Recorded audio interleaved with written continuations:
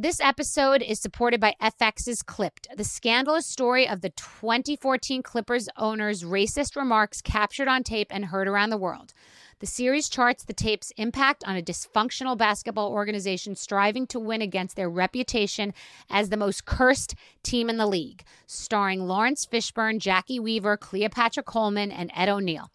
FX's Clipped, streaming June 4th, only on Hulu. Whether packing for a destination vacation or planning a staycation, Macy's has everything you need. Summer's almost here, and I'm so excited to take a trip with Bryn. We are planning it right now.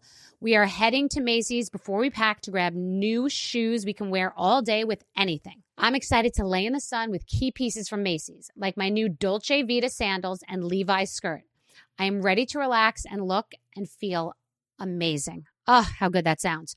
Of course, I can't forget a new beach bag. I have been eyeing the collection of beach bags from Macy's, and I can't wait for you to see what I choose. Shop at Macy's.com/ownyourstyle.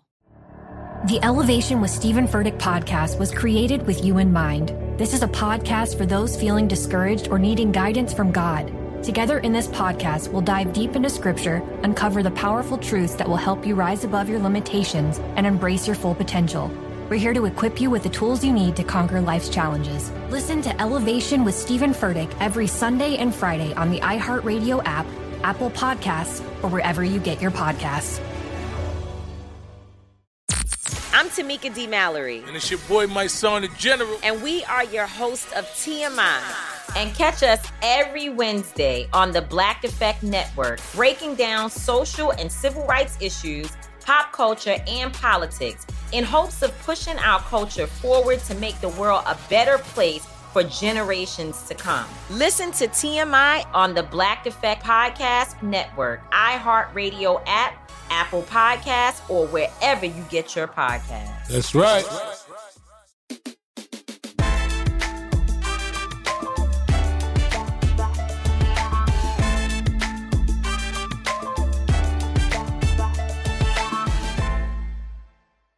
I think you guys will all like Choice Time. It's such passive-aggressive parenting. So when you have kids, it's like snack. We're going to have snack for snack.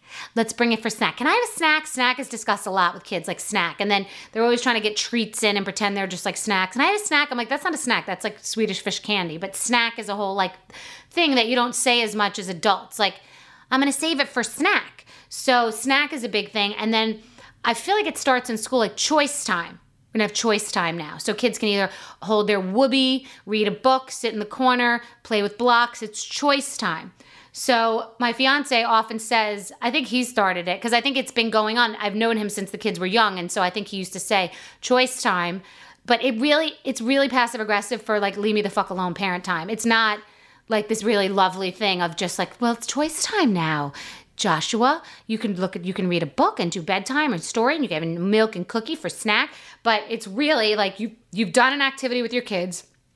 You've just gone to see the Christmas lights, or you've gone to Rockefeller Center, or you've done tubing for the day, or you've gone to an escape room, or you've just put your back into parenting. And then you get back in the car and there's just been a lot of talking and activation, as I call it. Or you did that and you also went out to lunch and had to deal with a bunch of different kids eating chicken fingers, and everyone got different, and it's just gross food and you feel disgusting, and you just like drinking alcohol at lunch because you just are trying to cope through the parenting day. And then you get home and you're just like, your kids want something else, or they want to talk about something else or some other activity because they never give up because they're Duracell batteries. And then you say, okay, I think it's time for Choice Time, which means like everybody just shut the fuck up and leave each other alone for a good significant period. It's time. And in fact, it's really Choice Time for parents. It's not for kids. It's like parents' Choice Time. It's like I'm taking a nap, or I'm taking a bath, or I'm taking a bottle of tequila, pouring it into a blender with some lime juice, some Cointreau, some ice, and some strawberries, and blending, because that's my body and my choice. It's my Choice Time. So I think you will enjoy Choice Time as a nice parenting tool. Our guest today is Lady A, highly acclaimed country trio composed of Hillary Scott, Charles Kelly, and Dave Haywood. Since 2007, Lady A has steadily come to dominate the country music scene. The group has 11 number one songs, 18 million albums sold, and 5 billion digital streams, not to mention their 5 Grammy Awards, 14 AMC awards, and countless other accolades, yet they remain capable of living a very normal Nashville life. Off the stage, Lady A is just as phenomenal. They created Lady Aid, an organization designed to bring awareness to many social issues and philanthropic efforts happening worldwide. They also started the Lady Aid Scholarship Fund to financially support students attending historically Black colleges and universities. You are going to love this one. Please welcome our guests.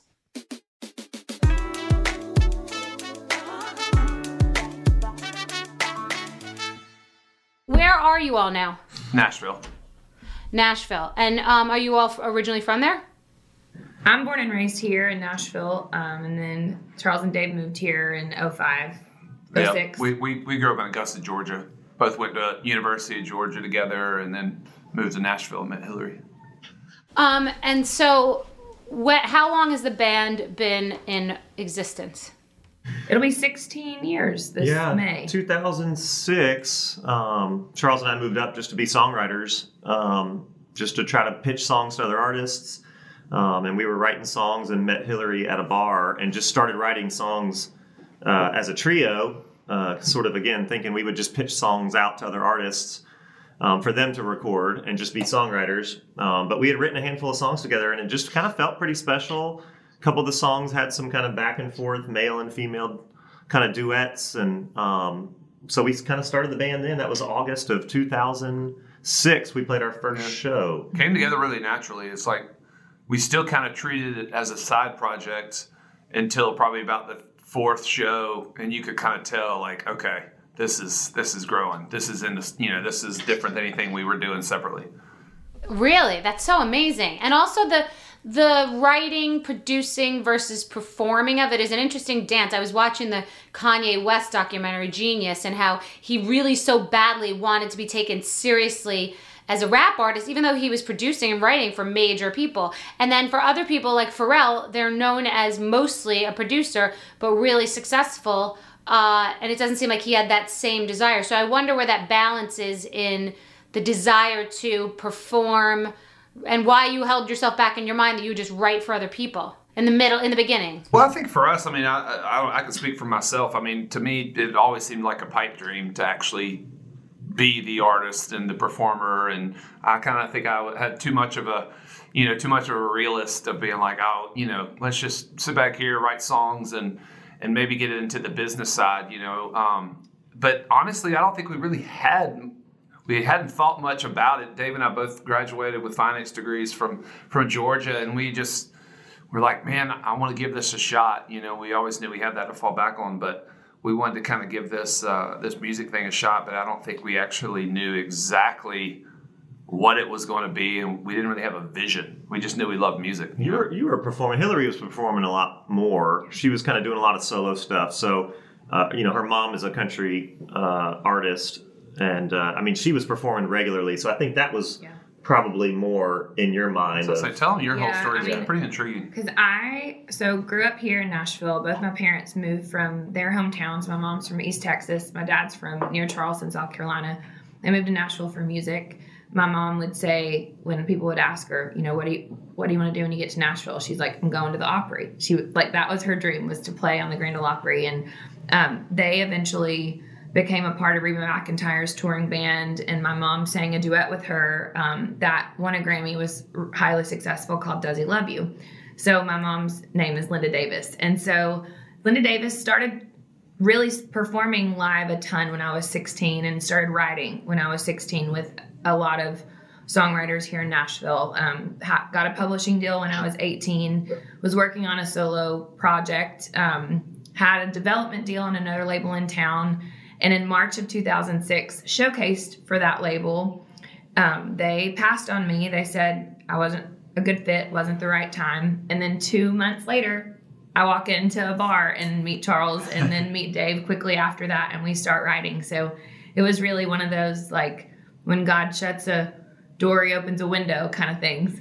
That's amazing. Wow. And it's amazing that the three of you, married to different people, living different lives, have this dynamic. I want to understand what the dynamic is. Who is who in the Three Musketeers? I think everybody's got their own kind of role. I mean, I think I definitely am kind of in your face, kind of more of the force of the band, and really trying to push us a lot. Hillary's definitely much more the heart and the spirit behind the band, and I mean Dave, I think just is that like that's almost like we call him the mad scientist. He's kind of the guy that like doesn't necessarily sing the lead, but he's producing a lot of the stuff. He's helping to create this strategizing, execute it, where I think that, I'm probably much more of the dreamer, and then I don't really have that execution.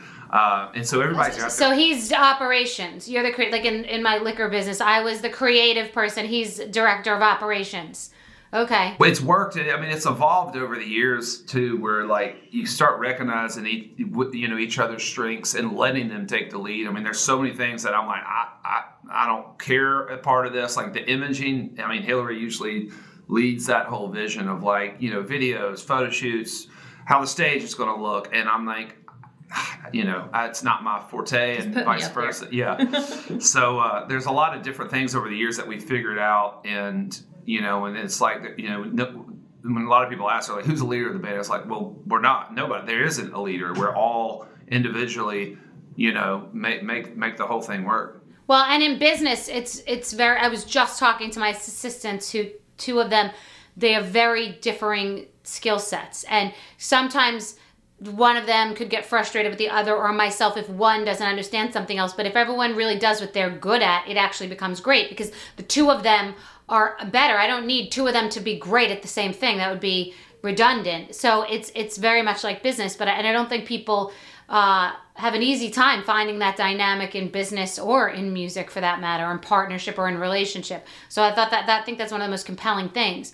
And your partnership started in part because of MySpace, right? Wasn't social media part of the beginning of this? Yeah, it was how I discovered Charles's music, the music that, come to find out, he and Dave were writing together. And so that was a place where I remember I was still living at home a lot of the time, and I would go down to the basement of my parents' house and hop on my dad's desktop, and I would be checking emails, and I'd hop on MySpace and just kind of go and discover music. And I found Charles through his brother Josh Kelly, who's an amazing singer-songwriter who's just I love and loved then, and he had Charles as one of his top 8 friends, Yeah. Most people probably, at least much younger than us, don't even really know what MySpace is anymore, but it was huge for us. It was. It was huge for 5 strong minutes.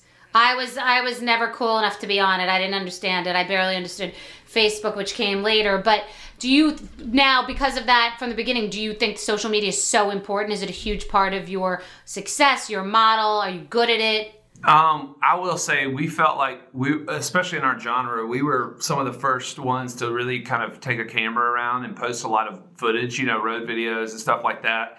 I mean, as we've gotten a little older and with families, I will say it's more of a conscious effort to have to keep up with it, to try to, there's always something new. Like we just finally joined TikTok and I still don't quite get it. I'm like, what separates this from Instagram? I'm like, but we try to do our best with it. But I mean, I will say, those first 6-7 years, I mean, we documented the whole journey, and we would do these weekly, we call them Webisode Wednesdays, weekly videos that we had a guy come out and edit them together, and it was really kind of something we definitely felt that was kind of unique for us and our brand early on, and people got to see who we were as people. And so and getting back to our individual roles and what we bring to the band, I mean, it was Dave was such a proponent for, we're going to take a camera around, we're going to capture footage, because I'll never forget, you said it would just be so cool to see our favorite artist kind of in different elements and different situations. Oh yeah, behind how the sausage gets made. Yes, exactly. Yeah. And so you really forged the way, and we brought someone into our camp that was their job, alongside probably helping do some crew work, It's a discipline to do it. I do relief work all over the world, and everyone says, or certain people say, you need to have this be a documentary, but it's a discipline to do it, to have someone to invest in it, but you'll have it. I mean, is it going to be a documentary? Yeah, tons of footage about how we write, how we record, how we make records, and then how we tour and travel the world and perform. And but yeah, I mean, we've got lots of great stuff we could use in some capacity. We did when one of the live video shows we did. Remember that? It was kind of a little bit of that behind DVD the scenes. thing. Yeah, the DVD back when the people played DVDs. But Well, you just fill it in with interviews now, like a different perspective or a different entry point. it's to get back to what you had said too. Finding the right band. I find the right people to work with. I mean, all my favorite bands broke up after like 6 or 7 years. Every single one of them. And I remember just thinking to myself, as I like to call myself a realist, like, this isn't going to last forever. And now that we're sitting here 15 years later and we've had plenty of ups and downs, but for the most part have always kind of respected each other and gotten to lean on each other. And it's always been about the music and putting that first. It's remarkable. Well, it's always being about the music. It is remarkable, though, because I'm sure you've had ups and downs, and any business partnership is going to have sticky conversations. Oh, I'm doing all the work, and that you're making this money because of me, and all that. And what about, like, a prenup? How did you so organized to have a good prenup 15 years ago about business in music with 3 people? Often 3's a crowd. It's just unique. It's the most interesting thing to me. Yeah, I can't remember if we even have a thing in there, like if somebody leaves. I think we just basically said if one of us ever left in the band, because like it just wouldn't be the same. Yeah. Who gets custody of Dave? Yes. And your families, are they all close? Are they all? Do they love this whole sort of marriage? They get jealous? Like, what's the dynamic with the families?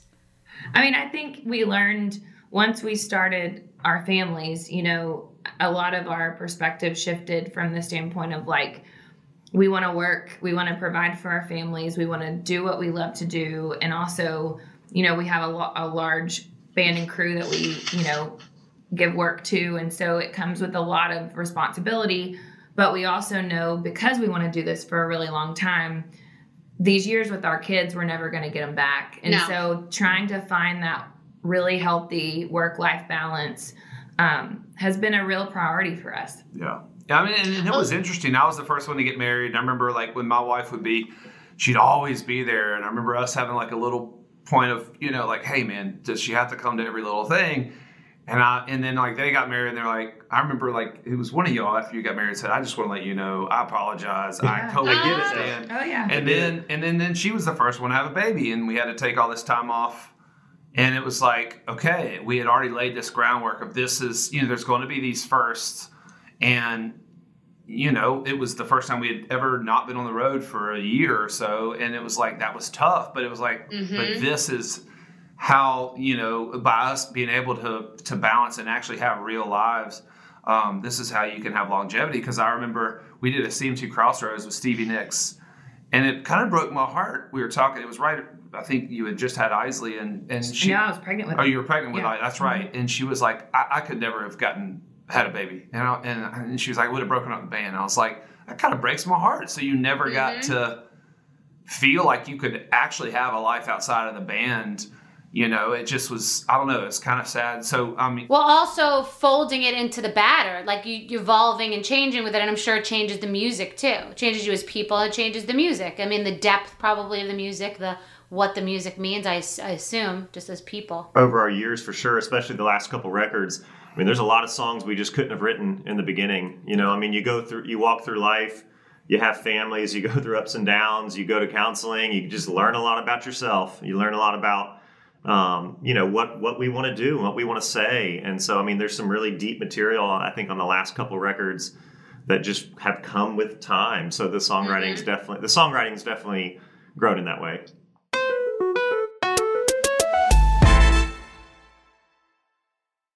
Snagajob is where America goes to hire with the deepest talent pool in hourly hiring. Love this.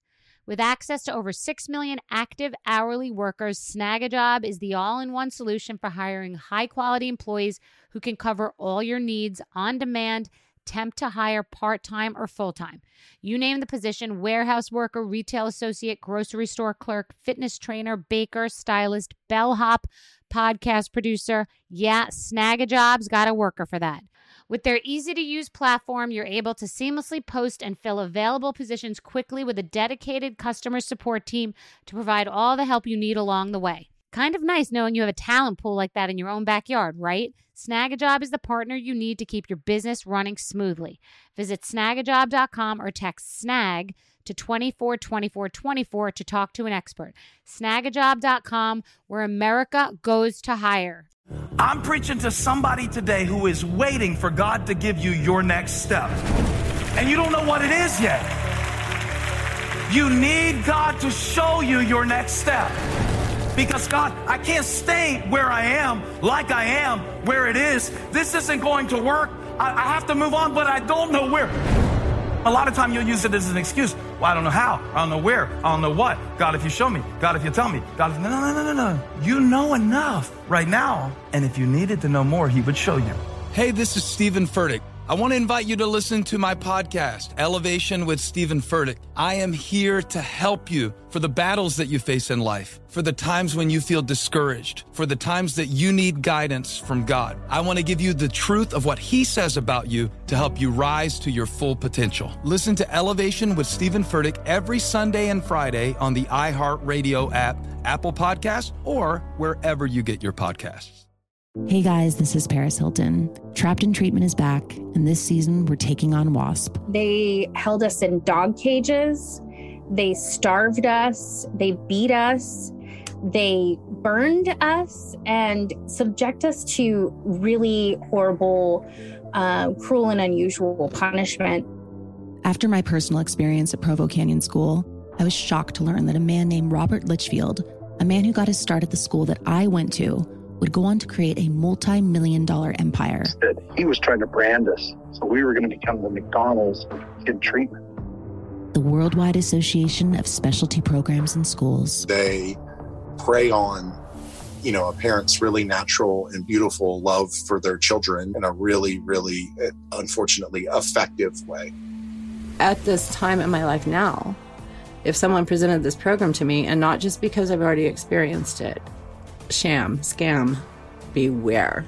Listen to Season 2 of Trapped in Treatment on the iHeartRadio app, Apple Podcasts, or wherever you get your podcasts.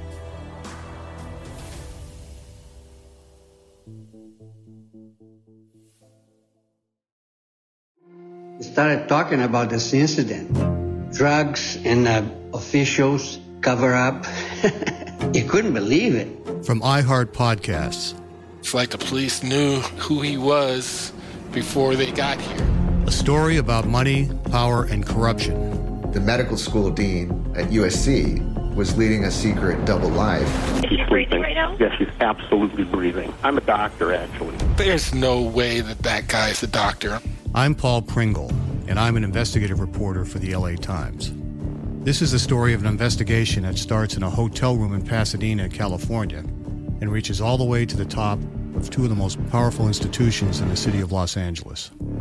When people fall in line, they fall in line. Looking back, I realized, everyone knew. This is Fallen Angels, a story of California corruption. We're always going to have predators. It's the good people who stand by and do nothing that allow them to flourish. Listen to Fallen Angels, a story of California corruption on the iHeartRadio app, Apple Podcast, or wherever you get your podcasts.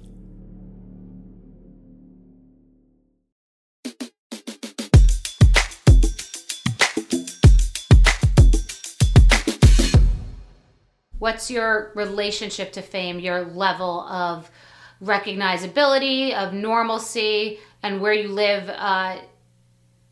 You live in like the epicenter of the music world. So how does all that come into play? It's interesting. I mean, I would say there's still kind of this real respect living in Nashville.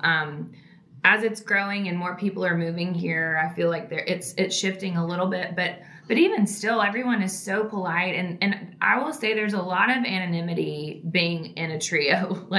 I think Charles probably gets it the most just because he's 6'6", and when you walk through an airport, you're going to look at him anyway because he's just so tall walking into a room. I was going to say, half the time, I don't even think it's like, it's like, God, that guy's tall. And it's like, wait, I know like you're somebody from a circus or something. Like, I know that it's guy. It's like a tall circus man. No, I mean, we get all the time. It's like, you're that guy from that band. I'm like, Close enough. Yeah. But it really is. It's a beautiful thing, man. I mean, you know, there's times where you're just like, gosh, I get to go. I mean, when I go out to like dinner or something with like Luke Bryan, it's just constant people coming and looking and doing. I'm like, God, it must be tough being like, that's tough. It's like you want this, but then when you have it, and I feel like I get just enough taste of it. Well, there's a certain level of fame. That's why I asked it. Or you know, get to perform in front of like 15,000 people and then come off and then literally, you know, while we're riding home, like stop at the subway, have the bus stop and walk in and nobody cares or notices. Yeah. And, you know, there's a lot of people that can't do that. And I feel like it has led to a certain sense of normalcy for us too outside. I mean, and I surround myself by buddies at home that could care less and that don't work in the music industry, and you know, and so there's definitely a lot of that grounds us, but we're really not. I think we're just lucky. I mean, we're just lucky being in a trio. I mean, to this day. I mean, I was at an event the other night, you know, and you know, somebody's like, "Who are you? Are you from that band?" You know, lady, you know. They just, sometimes people don't put it together unless we're all three walking together, doing something, you know, seeing somebody from a band. So I think we feel lucky. We count it as a blessing. I mean, we count it as a blessing because we go, you know, buy all of our own groceries, you know, in my Lululemon pants all the time. So, I mean, it's nice to just kind of like feel like we live a pretty normal life here in Nashville. Yeah, that's what I was wondering. And I imagined, but I was wondering if that was like that in Nashville. So what about, so the name change is a big deal in the world of music, a brand change effectively. Did a logo change? Like what did that, was that anxiety producing? It was sort of forecasting the potential for getting into some trouble or people not, you know, everyone's afraid of cancellation now and thinking like, oh God, I should think about that. I have the brand called Skinny Girl and now I'm not going to be inclusive because it didn't even mean that to begin with. It was a low calorie margarita, but you think of these things. So what about that whole process? We just talked together over, you know, the early summer of 2020 and we really reached out to some of our closest friends, people of color, and asked them, you know, is this word, what does it mean to you? And because we'd never asked that question. And it was unanimous that they saw our hearts. They knew that it didn't represent who we were, but that it offended them. And so we thought, okay, you know what? In the times that we are in, that we've been in, but especially this momentum that was building around just this movement, like this is something we can do. And so we decided to change it, and we knew that there was possible, you know, that a lot of people may or may not understand why, but our hearts were forward, and you know, the letter that we released around it, and we were unanimous in the decision. Yeah, I think for us, I mean, you know, anybody that's ever heard our music knows that like there's you know, nothing but love and just wanting our music to represent that. And I think, you know, when we came up with the name, we were taking pictures in front of these antebellum homes, and we just thought it sounded kind of Southern. And and you know, as you grow and you see, and you're like, there's a lot of things. There's a lot of words I used to use growing up that like I would never even dare think about saying or like trying to, and we just don't want to be associated with anything that would make any negativity. Negativity. We want it to always be about the music, and like she said, this was our, you know, a way for us to be a part of that change and to say something in a strong way. And I mean, there was a lot of people from both sides of the argument that did not agree with it, but I think our fans know our hearts, and I think our fans, you know, hopefully applauded us for it. And only time will tell, and I think our actions are going to tell. I mean, we've grown our charity work so much more. I mean, we've always been really strong with children's organizations, and we've even grown that into a lot of different education programs. And I just think after having kids, and we've got kids, we're like, I don't want my kid to, in 10 years, when he's in history class, go, why do y'all name yourself this? Like, you know what I mean? And I think all those conversations, again, it's not something you really think about when you grow up in the South. You're just like, is what it is. We kind of romanticize words like that. And so that's what it was about for us. And yeah, I mean, there were some hiccups early on with it. I mean, it was some, you know, but everybody had been calling us Lady A literally from the first year. The second show we had, so it was a no-brainer. That's what I was about to say. I think it would have been tougher if we didn't have that. And all of a sudden we were called, hey guys, you remember that band? Now they're called two dudes and a chick. You know what I mean? Meant to be. That's so interesting. Yeah, I wouldn't have. That's interesting. And you're each in successful relationships, and you have a successful relationship with one another, which is very admirable. And we talk a lot about successful relationships on this podcast. What are your number one sort of rules in relationships about either communicating or arguing, or, you know, and what are parallels in business that you find in your personal relationships? I mean, I feel like being in partnership with Charles and Dave years before I got married helped prepare me for marriage. I think just with communicating with two men who communicate very differently from one another, I think it's taught me a lot. There's two, obviously, that I'm in a band with, and a bus full in those early years, you know, with our band. So it definitely helped me. And I think, you know, Chris and I, we met in college, we're friends, and then really reconnected and started dating about almost 6 years later. So there was this comfort level that I had with him that he had known me prior to any kind of rise to fame. And he was a drummer. And so after we got engaged, we brought him on as our drummer. He toured with us for 7 years through the birth of our first daughter. She came out on the road with us. And then when we got pregnant with our twins, because our twins just turned 4, he said, it's time, you know, I think it's time for me to step aside. And I would love nothing more than to be a full-time dad. And that's what he's been doing for 4 years. Really? Interesting. And was it hard to work with someone who's in the same industry? I mean, was it hard to be in a relationship with someone that you work with? You know, I think because there were kind of 3 bosses, there was a nice balance to, like, we would make decisions. I felt like we really managed it well. I mean, there was definitely some, it was something to navigate, I think, but all things considering, it felt pretty easy, and y'all could speak to that. Yeah, I mean, honestly, I think it was nice because, you know, she's such a homebody too. I think early on it was like, we brought him on. I mean, he's one of the best drummers. So it wasn't like we're sitting here bringing on some awful drummer. Right. And he was so special. And you know, it probably, if anything, for her not getting a break from your husband, because I will say sometimes having that healthy break is nice.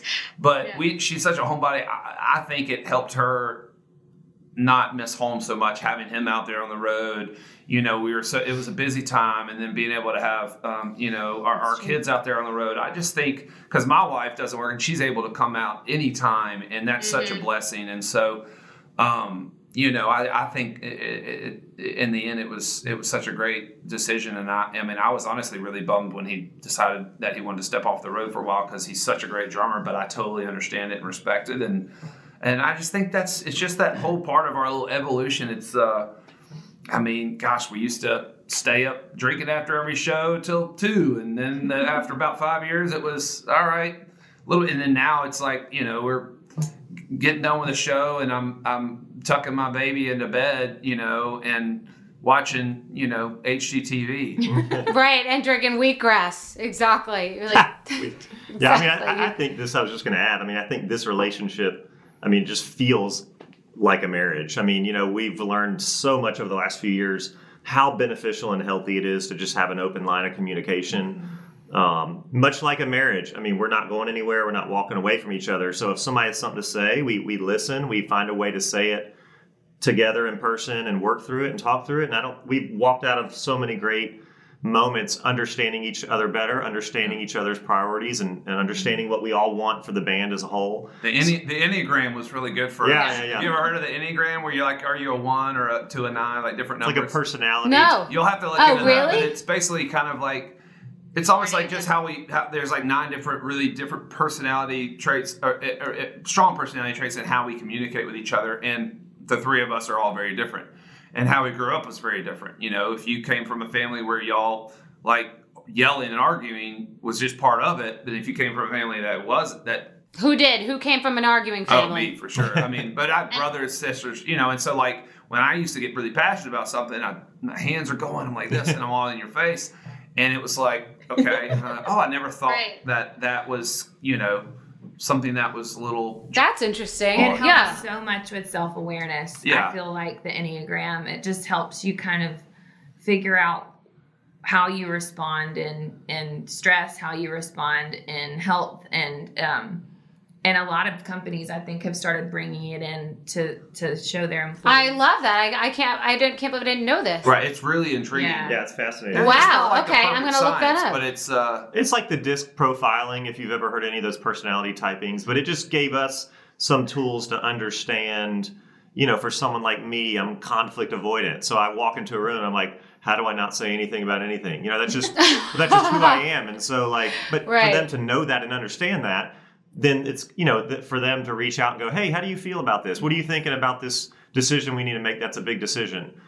So it's given us a lot of grace and empathy for each other. It's been a great, just a tool, but it's just been giving us a lot of empathy. But the relationship has grown light years in the last 3 to 4 years, I feel like. Just learning each other better. We're all in different places with our families. We just feel like we are on the same track with priorities, what we want for the band. I mean, we just want to work smart, not crazy hard.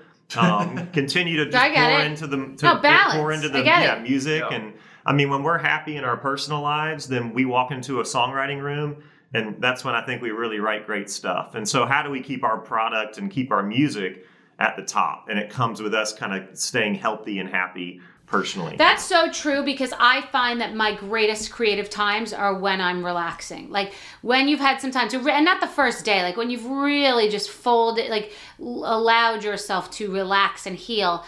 The best ideas are between sleep and wake. That's because you're not like dead. You're not like not awake, but you're also not like, let's go. And I got to do this and I got to do that. You're kind of like in that hazy time where you could actually have a thought.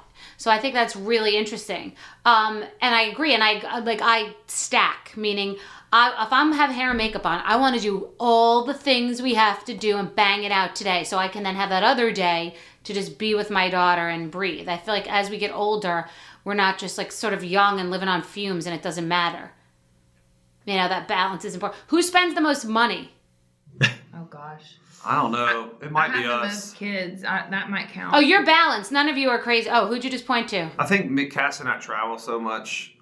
Like, we'd like to do a lot of travels. And, I mean, I'm not going to be like one of those guys like, my wife spends all the money. No. We both, I will say, we can go pretty hard in the paint when we want to.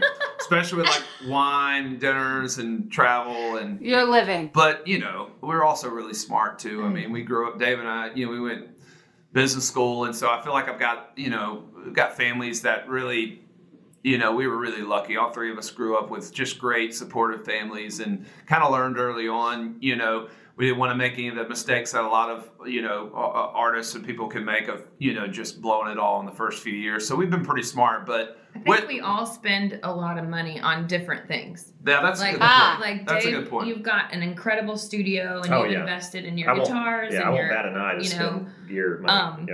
I've got a lot of children and clothes and you like to travel, so it's like you like experiential and golf courses. Yeah, my wife hates that. She's like, maybe we'd have more money to spend traveling if you stopped joining golf courses. That's amazing. But you all grew up what?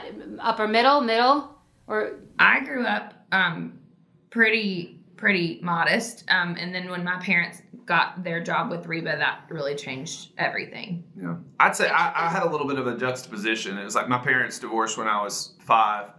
And my mama, she never remarried, but she still got child support from my dad, but he was a cardiologist. So I lived with my mama during the week, and it was pretty modest, but nice.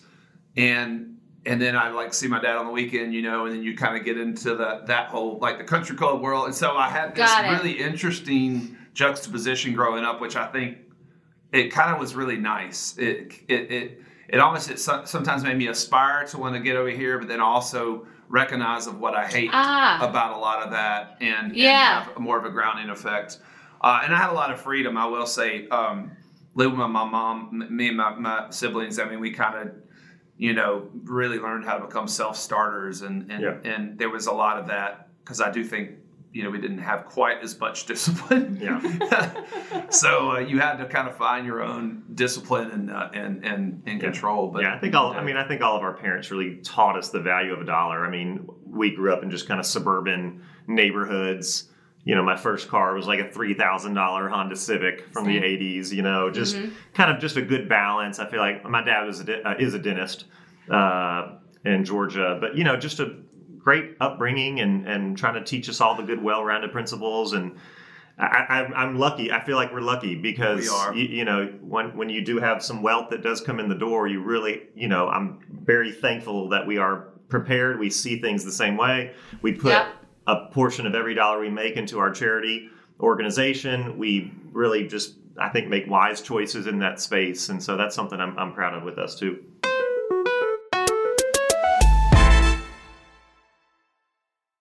Snagajob is where America goes to hire with the deepest talent pool in hourly hiring. Love this. With access to over 6 million active hourly workers, Snagajob is the all-in-one solution for hiring high-quality employees who can cover all your needs on demand, temp to hire, part-time or full-time.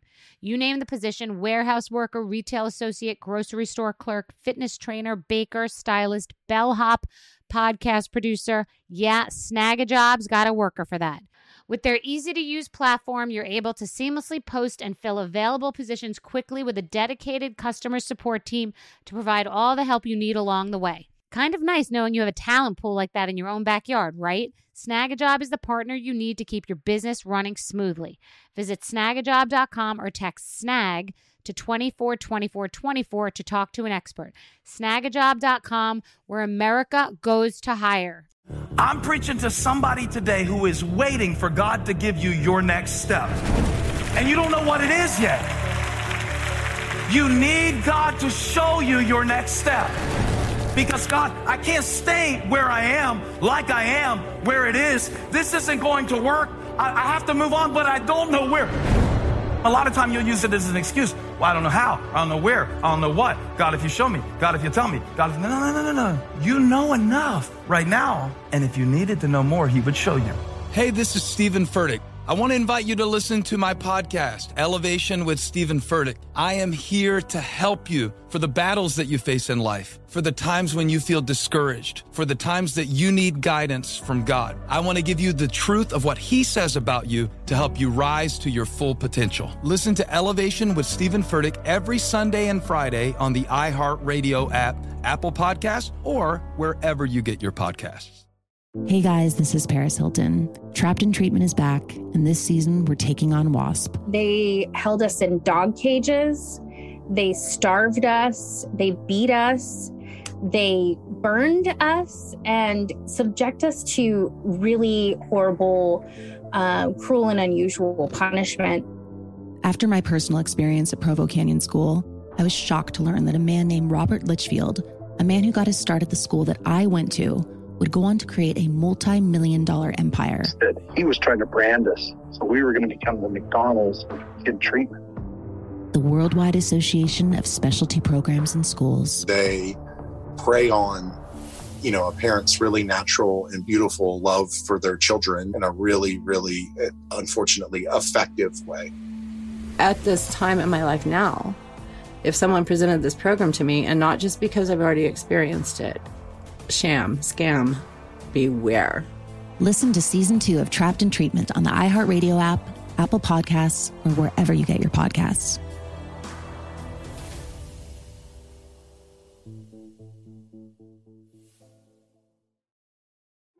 We started talking about this incident. Drugs and officials cover up. You couldn't believe it. From iHeart Podcasts. It's like the police knew who he was before they got here. A story about money, power, and corruption. The medical school dean at USC was leading a secret double life. She's breathing right now? Yes, she's absolutely breathing. I'm a doctor, actually. There's no way that guy's a doctor. I'm Paul Pringle, and I'm an investigative reporter for the LA Times. This is the story of an investigation that starts in a hotel room in Pasadena, California, and reaches all the way to the top of two of the most powerful institutions in the city of Los Angeles. When people fall in line, they fall in line. Looking back, I realized, oh, everyone knew. This is Fallen Angels, a story of California corruption. We're always going to have predators. It's the good people who stand by and do nothing that allow them to flourish. Listen to Fallen Angels, a story of California corruption on the iHeartRadio app, Apple Podcast, or wherever you get your podcasts.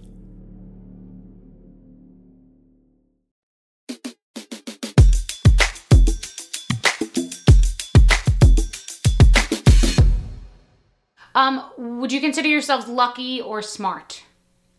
What percentage? Oh, interesting. Of each. That's a great question. I think it's all. I think it all. I was about to say it's definitely a balance. I mean, in the beginning, I will say highly lucky that I ran into Hillary at the bar, because I don't know where we would have gone, what direction it would have taken. But I think once we started this band, we were incredibly savvy, and we worked our butts off. We wrote every day. Yeah. Like that was the luck, but you were prepared for the luck. That was the fish, but you had nets in the hook. Yeah, but there's, I mean, Dave's really, really smart. So I would say his charts, your balance is going to be, I mean, it's right place, right time. I mean, things just kind of, I mean, there's so many talented people in Nashville. I mean, even just the music that you all know out of Nashville, behind the curtain, I mean, that's the tip of the iceberg. So there's so much great art coming out of this city. I mean, I walk down Broadway and see bands playing and still kick myself that we actually get to go do it in a big arena or amphitheater. So definitely luck would get a good 25, 35%. I was going to say we'll go 50-50. Yeah, 50-50. Okay. But it's nice. You guys are also nice, so you're probably well liked in the industry, which gets you pretty far, to be well liked, and also a genre that is supposed to be authentic, a genre of music that people want to be humble and authentic, not, bunch of jerks. There's a lot of great artists. There really is. I mean, you got your handful of highly egoed artists out there, but for the most part, our genre we're really fortunate. And I mean, I would say 90% of the people in our genre are really, really close friends. And I want to come. I've been, but to sign books in a mall somewhere, so I only saw the inside of a hotel. So I would love to come. I would love to feel what it feels like. Yeah, come to an award show. Do present an award, but then come to the little parties afterwards, and you can really get to see everybody. Yeah, just put me right in the eye of the storm, so I could do it in one shot, like the Jiffy Lube of Nashville. So in one night, I could just I know what's going on in one night. We'll tell you where to go. Yeah. All right. And then last question is your rose and your thorn of your careers, not lives, not personal lives.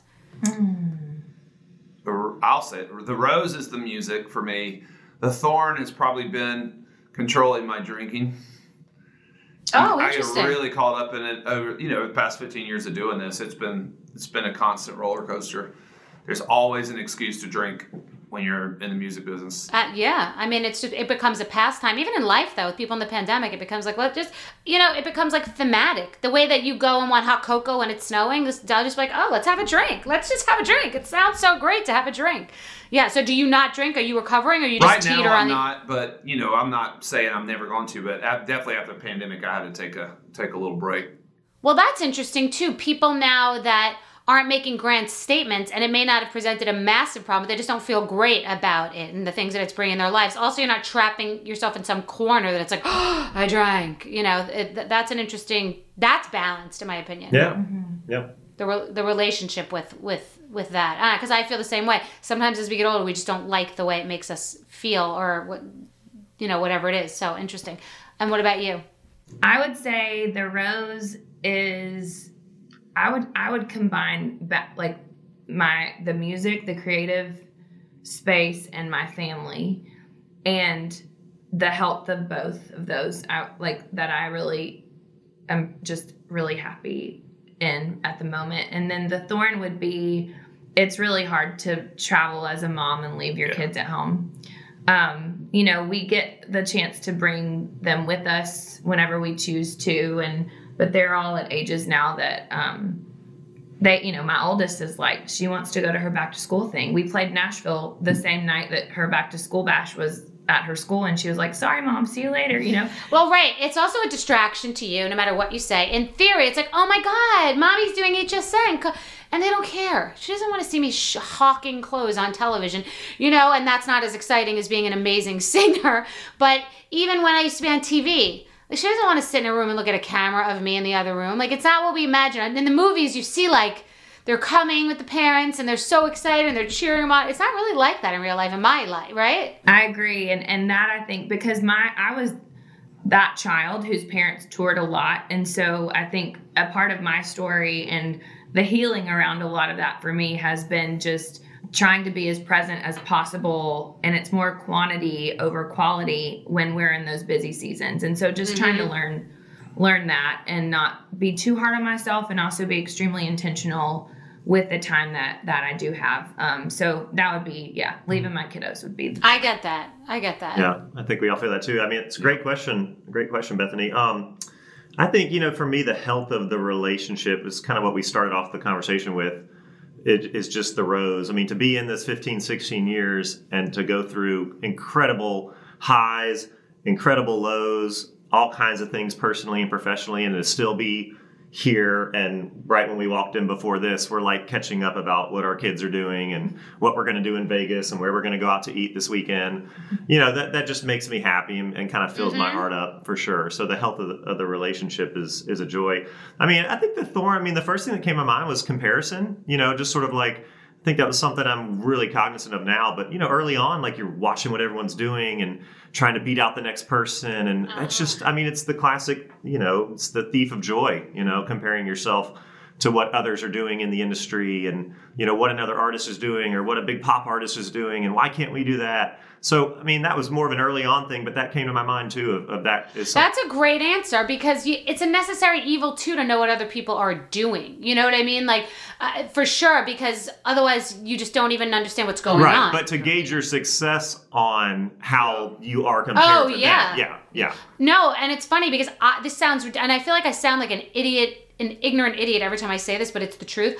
I have never listened to a podcast. This podcast is very successful, and I've had incredible guests on. And I have not listened to a podcast because I wanted to do it my own authentic way. And even I've spoken to publicists that will be like, ask somebody the other day, like, ask about who they're dating, because they're reading headlines and they want it to be one of those like chop shop podcasts that they could just rat out people. You could have been in the press last week about something, drink it, and I didn't know about it, because that's not how I approach this. I approach this by just like reading about you, so I know what your kind of your story is, but I'd rather hear from you and explore. So in many ways, it's good to, in some ways, you've got to know what's going on in the industry. I know what's going on in the industry of podcasting, but I don't know so you need to know what's going on in the music industry, but not like the way that Joe Blow is doing their music or the tricks they're doing or whatever. I'm not good at this kind of stuff, but I think that's an interesting distinction, to understand the business and the industry, but have your own creative way of doing things and staying true to that, because otherwise you're in the middle of two spaces then. Now I'm trying to ask a stupid, salacious question about you that someone told me to ask that I don't give a shit about. And then I'm not, you know what I mean? So I'm half an asshole. So I'd rather just do it without listening to the way people do podcasts. So that you just reminded me of that. Yeah, totally. Awesome. I'd rather be a full asshole than a half an asshole. Yeah, so full. By the way, that's exactly. I'd rather be a full asshole. That's funny. I would totally rather be a full asshole than a half. So that's good. Wow. I love you guys. This is so fun. Thank you so much for coming on. I really enjoyed the conversation. Thanks. That was a lot of fun. It's great to connect again. I remembered that. That was, we had met briefly there, and I remember we were like, let's stay in touch. I don't know what we were going to stay in touch for. I do too. I remember you had like a quilt or something. There was a quilt. Oh, you had bedding. You had a line of bedding. That's right. That's right. Wow. You had a quilt. I was like, I know I'm not crazy. I don't know why I just remembered that. I did not remember that till the second. Of Skinny Girl something with Lady Gaga. Yeah. We'll come up with something. Nashville. Yeah. All right, Skinny Girl Southern. I need to come to Nashville and we need to connect. So good to meet you. We're going to do these touring. Maybe we'll do one in Nashville, actually. There you go. Yeah, please. Awesome. All right, I won't keep you. Have a great day. Yeah, that was so interesting. I met them years ago, and I love meeting people that just live in a world that is so entirely different from my world. I just don't know anything about the music industry, certainly not what that's like in Nashville, and I just find this to be such a great place for natural curiosity, just to find out who people are. And what a testament to be a band that's been together for 15 years, which is like a marriage, and they're just normal. They're just like normal. You'd see them at the carpool, you know, like normal, like dads and moms at the carpool. So I just thought that was so interesting and so sweet. And I like the conversation about the appropriate level of fame, where you still can totally have a life, but you got a little bit of the shine, a little bit of the sizzle.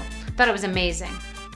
Just Be is hosted by me, Bethany Frankel. Just Be is a production of Be Real Productions, iHeartRadio, and Blue Duck Media. Our EPs are Morgan Lavoie, Antonio Enriquez, and Kara Hitt. To catch more moments from the show, follow us on Instagram at Just Be with Bethany.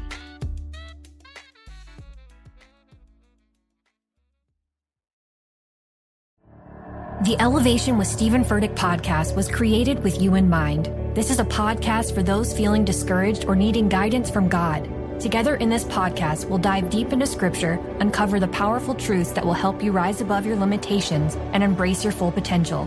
We're here to equip you with the tools you need to conquer life's challenges. Listen to Elevation with Stephen Furtick every Sunday and Friday on the iHeartRadio app, Apple Podcasts, or wherever you get your podcasts.